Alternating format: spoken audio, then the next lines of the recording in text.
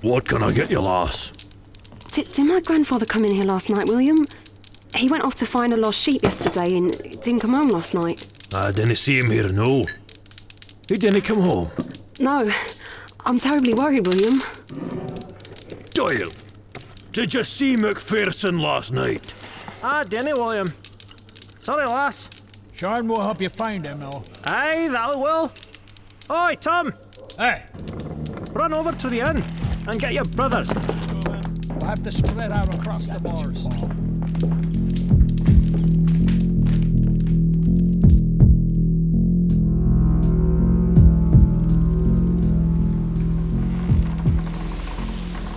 Grumman! Captain wishes to speak to you. Come on now. Coming right along. It was brought to my attention some time before dawn by the sailors standing watch that an unexplained sound could be heard coming from beneath the sea. I gazed off port, and within a minute saw a red glow, not more than 50 fathoms down. I'll be damned. The old man saw it. The red glow. As I speak, 2 divers prepare to investigate further. Perhaps it holds the key to this windless sea. We'll know soon enough. Settle yourselves. Until the wind picks up, water will be rationed, and repast will be limited to 1 rind of salt pork. Now, back to your duties. Bring us back a souvenir, will you? Rationing the water now. This crew won't accept that for long. Let's hope these divers find something and get us moving again.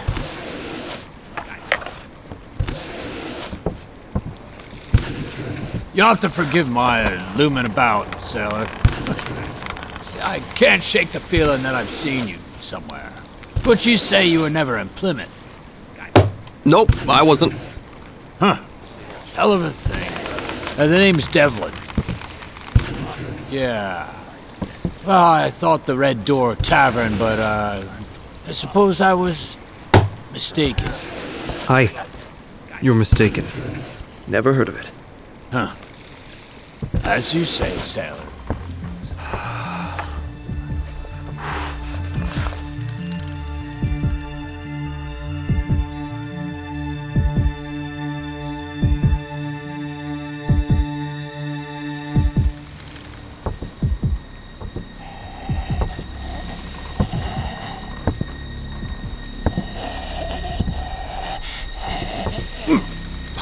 Pardon me.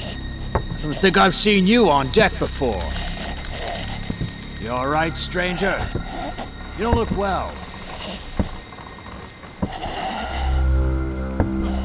I've seen striplings before, but that went straight out of the fields. Easy, huh? You just stared at me and walked on by.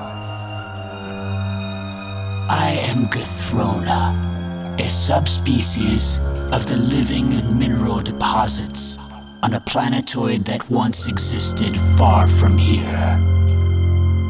When a cataclysmic event sent the rocks hurtling across the galaxy, some of us landed here, beneath the sea. We do not inhabit your space, but drift through the mantle of a parallel world. When I move above one of you, I can feel the aura you cast. A shadow that reaches into our dimension. I anchor by extending a part of me into this shadow to retrieve a substance that you possess. Your kind are not aware of the anchoring, nor does it harm you. But through this process, we share your thoughts and impressions. The Tromina who traveled with us encoded into the great rocks were our natural anchors. But here they have not been able to revive themselves. Their code lies dormant beneath the sea. And so we anchor with the life forms native to this place. First, the behemoths, and now humans. This one moves among the other humans with a purpose I cannot discern. His thoughts show me scant impressions, but he possesses the substance I require to survive.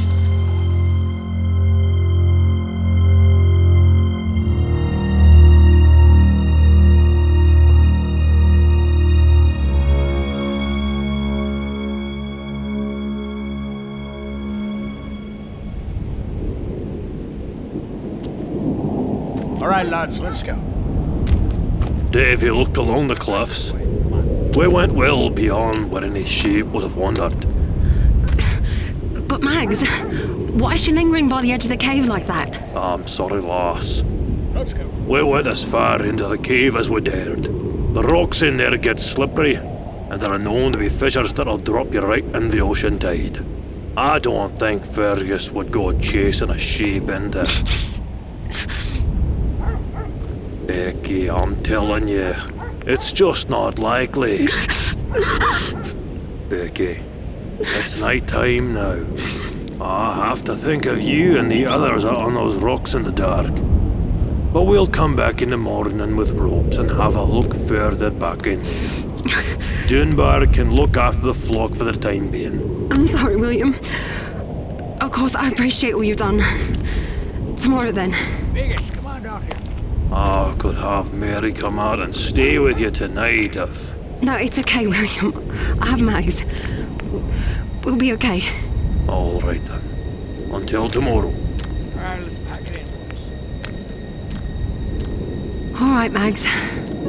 Looks like we need to go back to that cave on our own then.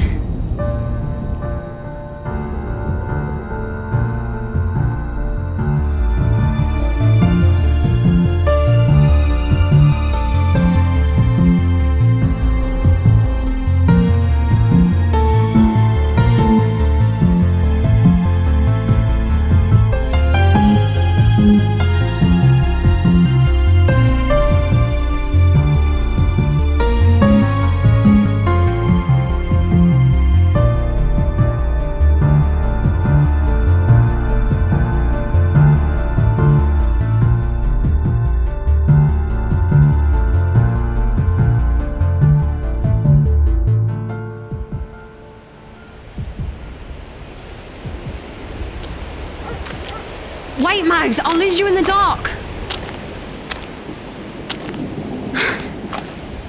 Okay. Let's hope my torch holds up.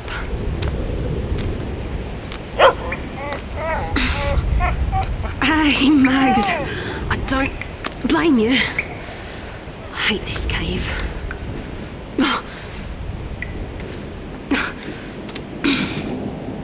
Dad always told me it was dangerous, but Grandpa could be hurt and I've got to try.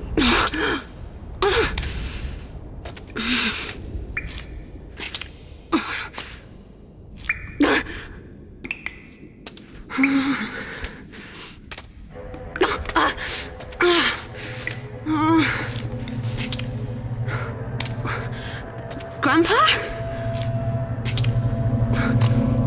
What's that sound? No!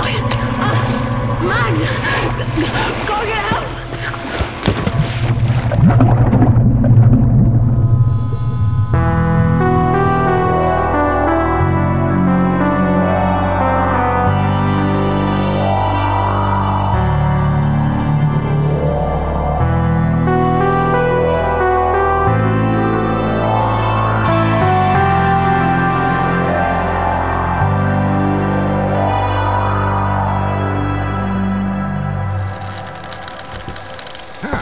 Sullivan, I thought you'd moved to a midday shift.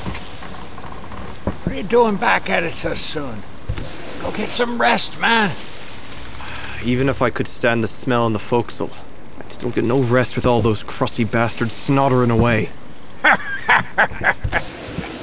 Some of them ought to be chained face down so the rest of us can get some bloody peace. I'm taking a jam of candle wax in my ears. Well, I'll have to give that a try, Timon. Well, my shift's over, so see you on the morrow. Good night, then.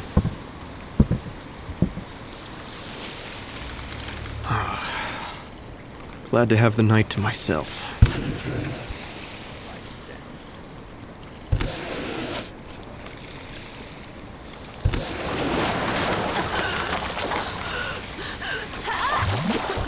What the devil now?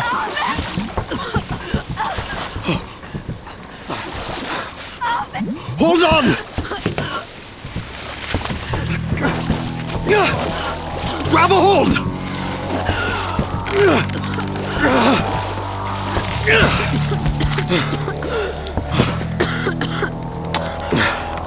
Damn me, body and soul. Where in blazes did you come from?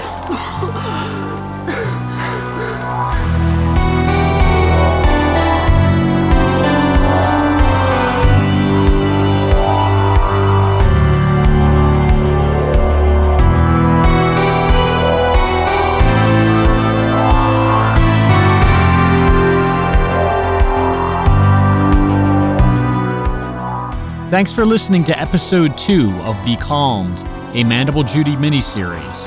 Our Patreon supporters and Supercast subscribers have access to bonus content, including the Motherlode editions and the Judy Audio Wiki.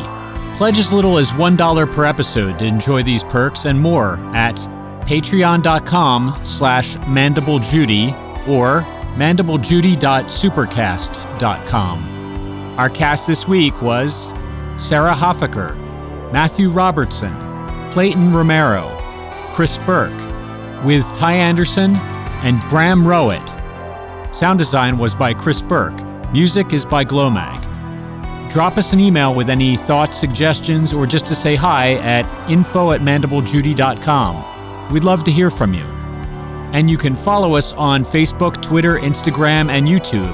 See the show notes for details. Catch you next week.